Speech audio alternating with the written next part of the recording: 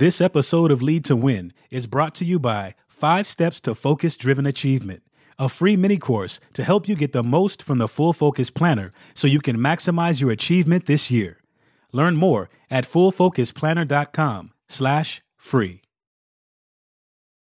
In 1954, Martin Luther King Jr. became pastor at Dexter Avenue Baptist Church in Montgomery, Alabama.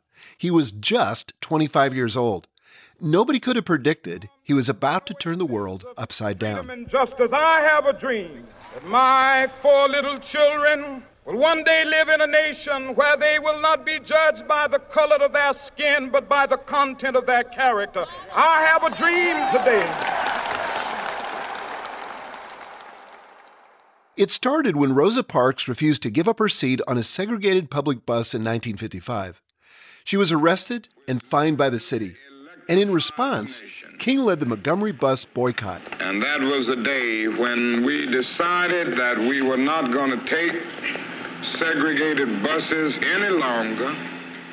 Ultimately, the U.S. Supreme Court sided with the boycotters and ruled Alabama's bus segregation laws unconstitutional in 1956. A year after that, King formed the Southern Christian Leaders Conference, spoke before his first national audience, and made the cover of Time magazine. But that was only the beginning. King's organizing and protest work continued into the late 50s and early 60s, with sit-ins and protests culminating in the events of 1963. Not only did he write his most influential work, Letter from a Birmingham Jail, he also led the March on Washington, attended by over 200,000 people. It was the 100th anniversary of Lincoln's Emancipation Proclamation, and King gave his stirring I Have a Dream speech from the steps of the Lincoln Memorial. The demonstration galvanized national support for civil rights. Earlier that summer, President John F. Kennedy introduced the nation's most sweeping civil rights legislation to date. King's advocacy was instrumental in its passage in 1964. Time picked King as its Person of the Year, and in 1964, the Nobel Committee made him the youngest ever recipient of the Peace Prize. There was more work to do, of course, but King had initiated changes that would transform American society. That's why the nation celebrates Martin Luther King Day on the 3rd Monday of every January. It's a chance to reflect on what he meant for the nation and what made his leadership so successful.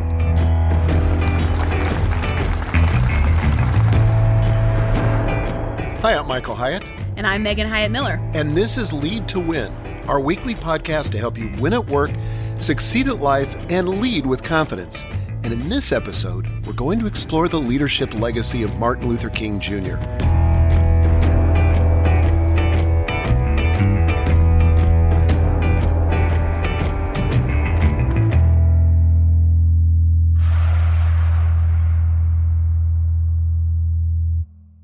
Hey, Meg. Hey, Dad. So this is a pretty exciting topic. It is. Yeah. And even though we celebrated it in the U.S. yesterday, we think, as we were saying before the show, Martin Luther King Day should not really just be a day. Yeah. But it's really kind of a way of thinking, and it has so many leadership lessons that apply 365 days a year. Totally agree. In fact, there are 5 that we're going to talk about today from his life. So you want to jump into the first? I do.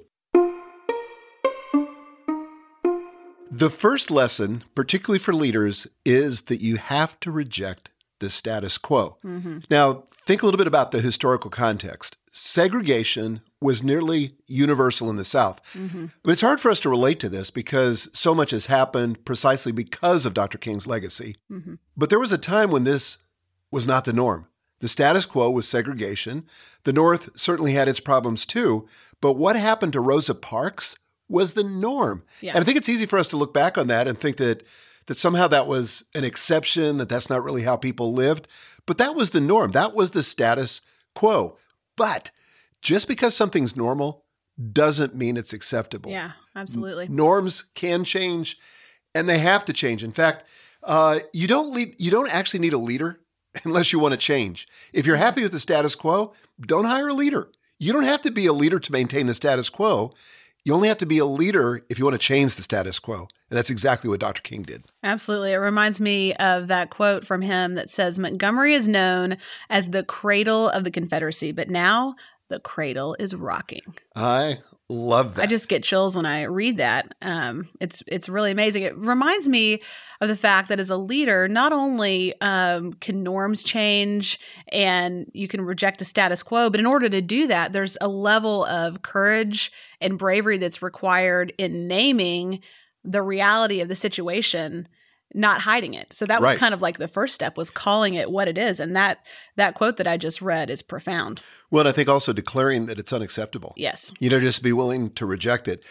I remember when I became the president of Thomas Nelson Publishers, before I was the CEO, because I was like the president and the COO, and I started changing some things. And I'll never forget that one of my direct reports assistant, a message that she sent got back to me, and she said, "Why does he have to change stuff?" And I thought, why not? I mean, to me, change is inevitable for any growing, living organism. I mean, everything in our business, for example, we're constantly tweaking, constantly evolving.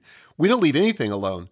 But particularly when you're looking at a situation where there's sort of this systemic injustice, and there are these moral implications of it, and they need to be rectified. And I think that that's one of the things as leaders, we can't get dull to that. And I think there is such an emphasis in our society today about being politically correct or going with the flow, or we don't want to get, the kind of the resistance from people because we're stopping to name things that aren't right, that are part of the status quo. I mean, the whole Me Too movement. Right. That's a situation where there was sort of the status quo. They accepted, quid pro quo, to use another Latin phrase, but the quid pro quo of if you want a job in this industry, you have to give sexual favors. And finally, some people said, no, that's not how it's going to work. It's not how it should work. And now we're seeing this entire resistance movement, this reckoning, as it's been called, that's happening in the U.S. And I think it's a really, really good thing. Well, and rejecting the status quo starts with vision. And I think that's what we're talking about here is a vision for something better, which would be the answer to the staff person at Thomas Nelson. Why does he have to change things? Because he has a vision for something better. And that was true, 10x and then some for Dr. King. It makes me think about the flip side of that, which is what is the cost of accepting the status quo as a leader? Yeah. Just broadly, what's been your experience with that? Well, usually it means that we settle for something less than could be. We lose vision. We don't allow vision to flourish. Because it's too risky, right? Right. And you start building cynicism into the culture. And probably that's how it was in Hollywood. That's probably how it is in a lot of other industries, in a lot of places. But just that accepting of the status quo tends to make people cynical. Like, it's never going to get better. It can't get any better. Guess we just have to cope. Cope? Oh. What a gross word, by the way, cope. Yeah. I mean, it just sort of feels like resignation. You're just going to sit there and cope. Like you're putting up with. Yeah. No coping, people. No coping. Change. Change is what we want. Okay, so I got to tell you this story. After Apple founder and CEO Steve Jobs died in 2011, wasn't that long ago? No. His wife, Lorene Powell, said this at his funeral, and I'm quoting, "It is hard enough to see what is already there, to remove the many impediments to a clear view of reality. But Steve's gift was even greater. He saw clearly what was not there, what could be there, what had to be there. His mind was never a captive of reality." Love that. Quite the contrary, she goes on. He imagined what reality lacked, and he set out to remedy it. And that's exactly what Dr. King did. Absolutely. So the second lesson is to reframe limiting beliefs. And this is something that you talk about in your book, Your Best Year Ever. Yeah, I find that the biggest impediment to us accomplishing anything happens in our mind because we have these limiting beliefs. They're not reality. They're the map of reality, but we confuse the map with the reality. And so, for example, some limiting beliefs that Dr. King had to face in our culture were things like the civil rights movement is asking for too much too fast. There's always that tendency, slow down the change, right? Just take your time. It'll come eventually, which it usually doesn't without a catalyst and without somebody moving quickly. Another limiting belief, the civil rights movement is stirring up unnecessary trouble. Yeah. Or nonviolence won't move the needle. Armed resistance is needed. So, I mean, he didn't just face it on one side, but he faced it on the other side. You know, he was really a voice, I think, of moderation. He didn't cave to either extreme. Here is another limiting belief. Whites won't change. Racial reconciliation is impossible. Or here is another one. Racism is ingrained in the culture. We'll never change that, let alone the law. Now, the thing about limiting beliefs is they're usually based on experience. Right. I was going to say, when you're reading that list, man, you could back up any one of those things, or at least the last few, you know, with some great historical facts of why they would be true. Totally. You have this and they experience. could keep you really stuck. Yep. You have these experiences, and then they kind of, what's the word I'm looking for? They ossify. Is that a word? Calcify? Calcify. That's the word I'm looking for. What's ossify? I don't know. Felt like you're going to teach me a new word. Yeah. So you have these beliefs, these experiences, and then they turn into beliefs about the world. Yeah. And so you generalize, you go global with it. So, for example, you might have an experience with racism or with somebody from another race, and then you universalize that experience and say, everybody from that group is like this. Especially if there's been injustice involved in that, some kind of trauma, fear, anything like that. Those emotions really galvanize limiting beliefs just generally. But I think with this list, that's especially true. Like it was a powerful thing to overcome. Well, what's remarkable is that Dr. King and others in the movement, by the way, didn't accept those beliefs. Right. They had this steadfast persistence that reality could be different. Somehow they understood. I don't think they would have used this language, but they understood that those were limiting beliefs, and they were holding the movement back, and they were really holding our country back. You know, not only did Dr. King and the other leaders of the movement reject the status quo, but they also accepted what was really a truly daring vision for what was possible. I mean, talk about seeing into the future where nothing like this existed. When you listen to the I Have a Dream speech and you think about the reality of what was going on, and then you think about the words that Dr. King painted of racial reconciliation and unity, I mean, it was radical. It was radical. Like, it did not exist. It was totally unimaginable until the words came out of his mouth. Let freedom ring, and if America is to be a great nation, this must become true. And so let freedom ring from the prodigious hilltops of New Hampshire. Let freedom ring from the mighty mountains of New York. Let freedom ring from the heightening Alleghenies of Pennsylvania. Let freedom ring from the snow-capped Rockies of Colorado. Let freedom ring from the curvaceous slopes of California. But not only that, let freedom ring from Stone Mountain of Georgia. Let freedom ring from Lookout Mountain of Tennessee. Let freedom ring from every hill and molehill of Mississippi, from every mountainside. Let freedom ring, and when this happens... In retrospect, standing as we are in 2018, this all looked like it was inevitable. It looked like it must have been easy, but it was unbelievably difficult. Right. Because they were facing this pervasive culture-wide limiting belief or set of limiting beliefs that had to be overcome. And the only way you overcome that as a leader is to paint a picture of a better, more desirable, vivid future. And that's exactly what he did. Absolutely. Okay, one of the questions is, why do limiting beliefs have the power they do? And I think one of the reasons they do is because we're largely unaware of them. Yeah, that's so true. So I can see your limiting beliefs. I could see, somebody else's limiting beliefs. But to see my own limiting beliefs takes a tremendous amount of self-awareness. And that's one of the things I've tried to do in the book, Your Best Year Ever, is to give people a process for kind of excavating their own limiting beliefs and going on a scavenger hunt for them, if you will, inside their own psyche. Yeah. Because these things will derail you more than any other single thing as a leader. It's so true. And we have to find them and disempower them. And the only way we do that is to reframe them, and to reframe them with a vision of a different kind of future.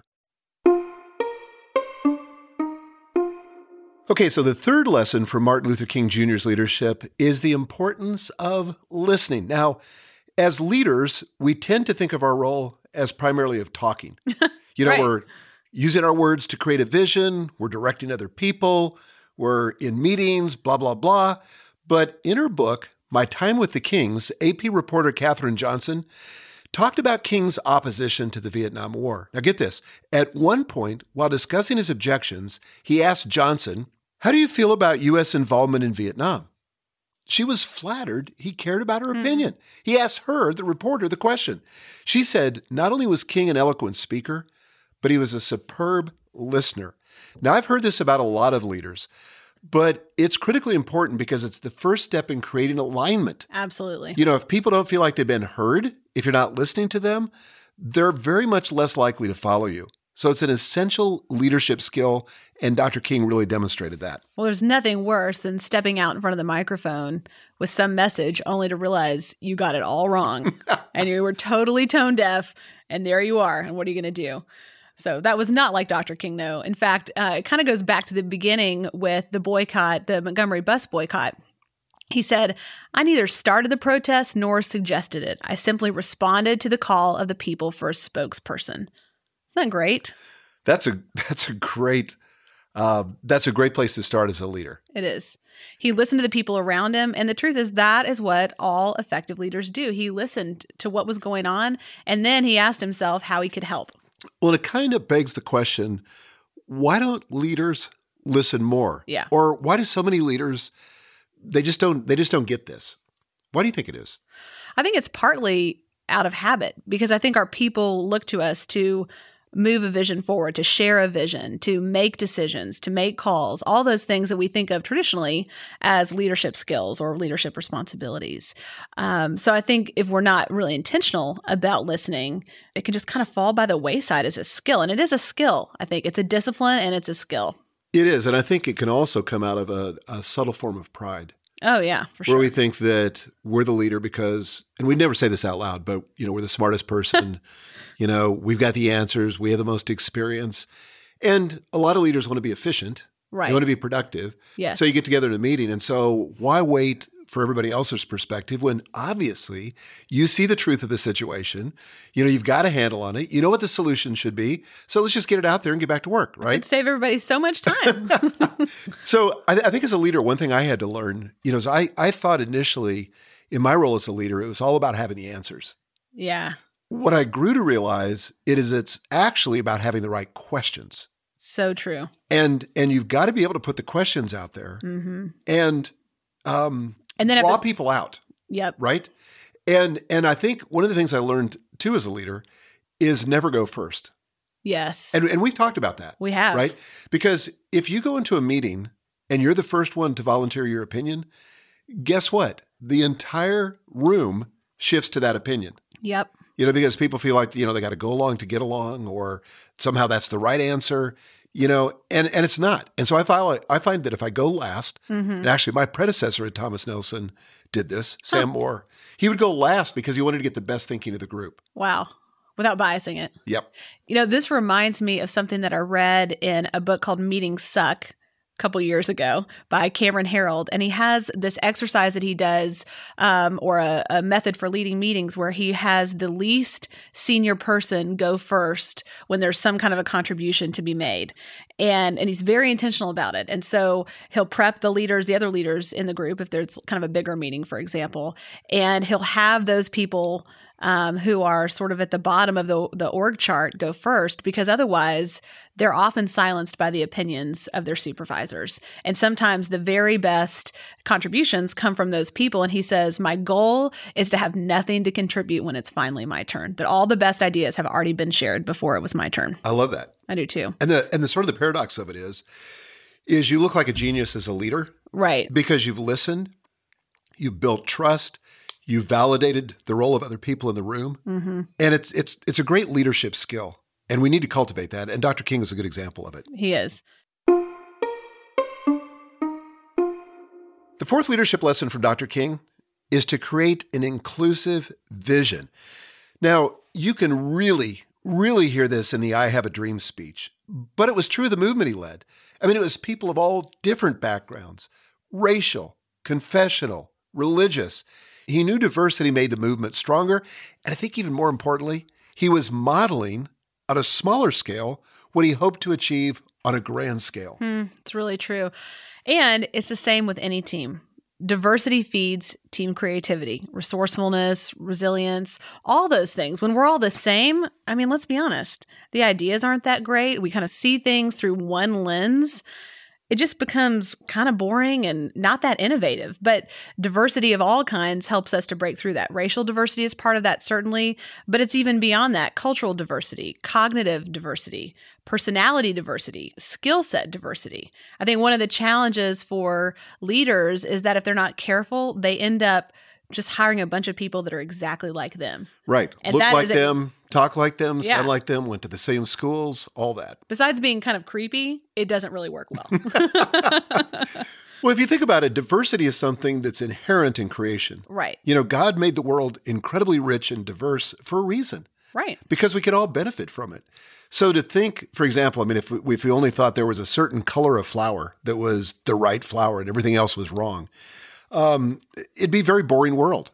But there's this rich diversity, whether it comes to race or experience or language or any of that. And one of the things we've tried to do at Michael Hyatt and Company is we want to build a company that reflects our audience, right? And we've got a very diverse audience, and therefore we want to create the most diverse team culture that we possibly can. Right. And this is one of those things that is really important to think about when you talk about strengths on your team, personality. Yes. Those kind of things, because it can become very monochromatic, for lack of a better word, just boring and no real diversity. But we've found we need people who are very different than us, with very different strengths, very different ways of initiating work, very different ways of coming up with ideas. And what we're able to create on the other side of that is so much richer, so much more beautiful than if everybody was like you or like me. Well, it's true. And the thing about diversity is that it can create tension in an organization unless you learn how to manage it. And so I've asked Chris Williamson, senior pastor of Strong Tower Bible Church in Nashville, Tennessee, for his thoughts about managing that tension. When it comes to managing the tension of diversity in your organization, I think there are a couple things to consider. I think, number one, we need to be honest that the tension even exists in our organization. Sometimes we have rose-colored glasses and we don't like to think that things are hostile or that the environment is somewhat distressed. But the truth is we don't live in a post-racial society. Race is still very much a real factor and it has to be dealt with. So we have to be honest about where we've come from, where we are, and where we need to go. Without honesty, we can't have the transparency that we need that will get us to the place of unity and harmony in the workplace. So we got to be honest, because just because we have different experiences, that doesn't mean that someone's experience is not valid. So we need to listen to the voices of those who may be a little bit lower on the organizational chart or flow chart in terms of what their grievances or complaints may be from their vantage point. We need to give validity. We have to be honest. But I think secondly, we have to embrace this tension. No problem will be corrected without being confronted. So we have to lean into what's uncomfortable. We have to lean into what may make us feel just somewhat not at ease. But you know what? In every relationship, there are going to be moments of tension. And the only way to solve these disagreements is to press in, is to lean in. And we do that because the goal of the organization is bigger than any one person. The mission of the organization, the product that we're setting forth is so important that we have to get through trivial yet important issues. There's something bigger at stake. And so we don't want to keep pulling over to address an issue. We want to be able to, yes, get it addressed, but keep the big picture in mind. So we have to embrace the problem. If not, it will come back to bite us at a time where it's going to be really inconvenient. But finally, I think when it comes to managing the tension of diversity in an organization is we need to make practical steps to alleviate the tension. Again, if we don't address it, and if we don't address it in a pragmatic, qualitative way, then once again, history will repeat itself and the definition of insanity will prove to be true, doing the same thing over and over again and expecting different results. So to see new results, we've got to do some new things. Just yesterday, a white colleague of mine shared with me some tension in his job. He just got hired after a long search with many candidates, and he accepted the job and he stepped into the role. And it was not too long before he realized that the people who were under him had issues with the process and even with him, because there were Black people who weren't considered for the role at all. And people have been with the company for almost 2 decades who were not included in the search for the role. So when my friend came in, he had tension from Jump Street right there. But I'm proud of him because he embraced the tension and he listened to the people. He listened to the frustration of those who felt slighted, overlooked by the organization. And what happened is, because he listened to them, they said to him, "You are the first white person to listen to us and to consider our issues, our concerns, and even our complaints." And because he listened, trust began to build. And they got to see in him, even though he's new, that he may be an ally to their cause. And so he was able to help quell that situation simply by listening. And now he has the ability to go to the higher ups and share with them the voices of the people who are a little bit lower in the organization. So he's using his privilege and his access to empower people who are normally not as powerful.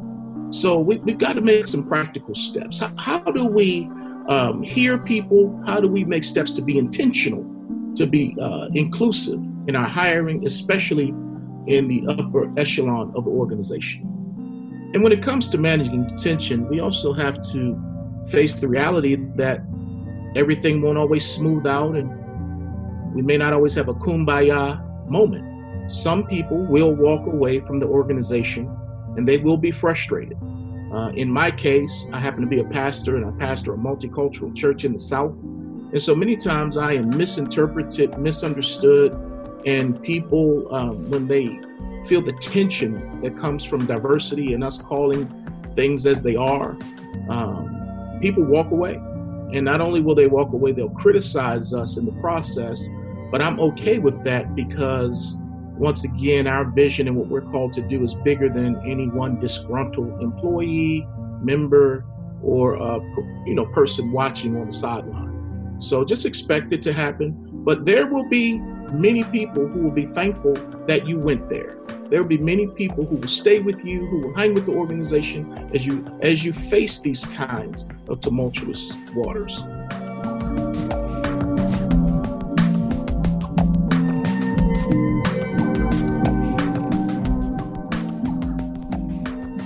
The fifth and final lesson I want to cover is a tricky one.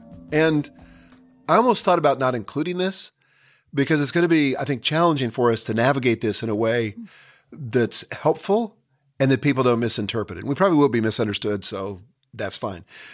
But here it is. Your private life could affect your leadership in the moment and in your legacy. Mm-hmm. And during his career, people, including the federal government, by the way, tried smearing King and damaging his reputation. Most of it didn't stick. His vision and his leadership were overpowering. But after his death, some of the charges, like philandering and plagiarizing his PhD thesis, have caused some doubts about him. Now, again, I don't say this to speak ill of Dr. King or of his legacy, but it's a reality. We got to put it out there. And I think there's a very important leadership lesson for all of us. It's almost like there's two parts to this. On the one hand, possible moral failings that you have as a leader can really undermine your legacy. They can cast kind of a shadow of doubt over it. They can undermine it for sure. Or you can completely lose it. Or you can completely lose it. I mean, if it's really bad. On the other hand, if we're not careful, we hold leaders to a standard that's impossible for anyone to measure up to, and we discount or discredit their entire legacy because of a certain failing. And neither of those are good. I think we have to somehow hold in tension the fact that no one's perfect. Right. And that's just a reality, and that all humans, and especially leaders, are complex. And on the other hand, that leaders are called to a higher standard. And both of those are true at the same time, and we need to be really aware of it as leaders ourselves, and as we think about the people that we respect and try to emulate. Yeah, and I think it starts as leaders by holding ourselves accountable, holding ourselves to a higher standard, and realizing that, in a sense, while our private lives and our public lives are two different things, they're permeable. Right. So what we do in private does bleed into the public, and particularly in the world of social media. Oh my gosh. I just assume that I'm always being recorded. It's almost like there is no private anymore. That's right. That's what you should assume as a leader. There is no private. There is no place that you're safe to pursue indiscretions and think that they won't be found out. Well, and I remember when I became the CEO of Thomas Nelson, it was a public company. So we were traded on the New York Stock Exchange, and they covered our company. And I remember my predecessor, Sam Moore, said to me, he said, I want you to think about this. Every decision you make, act as though it was going to be on the front page of the New York Times tomorrow. Wow. Or the Wall Street Journal. And I thought, okay, that's a good standard. And that was kind of like pre-Facebook, Instagram, YouTube, everything else. Well, and I heard some ladies talking about the Me Too movement last night. I was watching TV. And this person said, and I thought this was smart too, they said, it's not that difficult. Just ask yourself this question. Is the way that I'm treating that other person, or the thing that I've said about that other person, would my mom be proud of me if she knew that? Or would I want someone to do that to my daughter? That's another very good way to look at it. Yeah. So we got to be careful about erecting a standard that is so high that we don't have any heroes, and that's kind of what we have today. Right.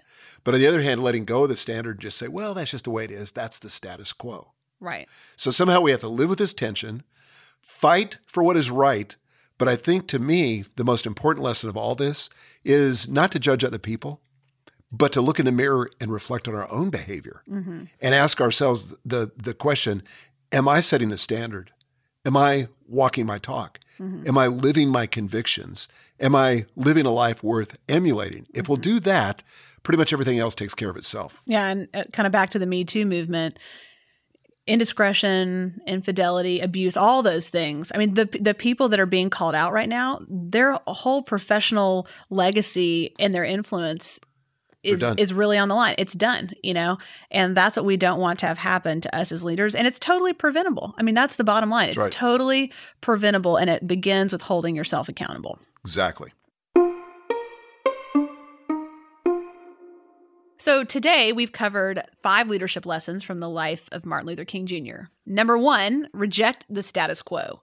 Number 2, reframe limiting beliefs. Number 3, cultivate the skill of listening. Number 4, leverage inclusion and diversity. And number 5, recognize that your private life affects your public influence. So Dad, any final thoughts that you have today? Yeah, I would say this is the great value of reading biographies, is that we find these leadership principles come to life. And I think Dr. King, though he wasn't perfect, he is a hero of mine because he did so many things well as a leader.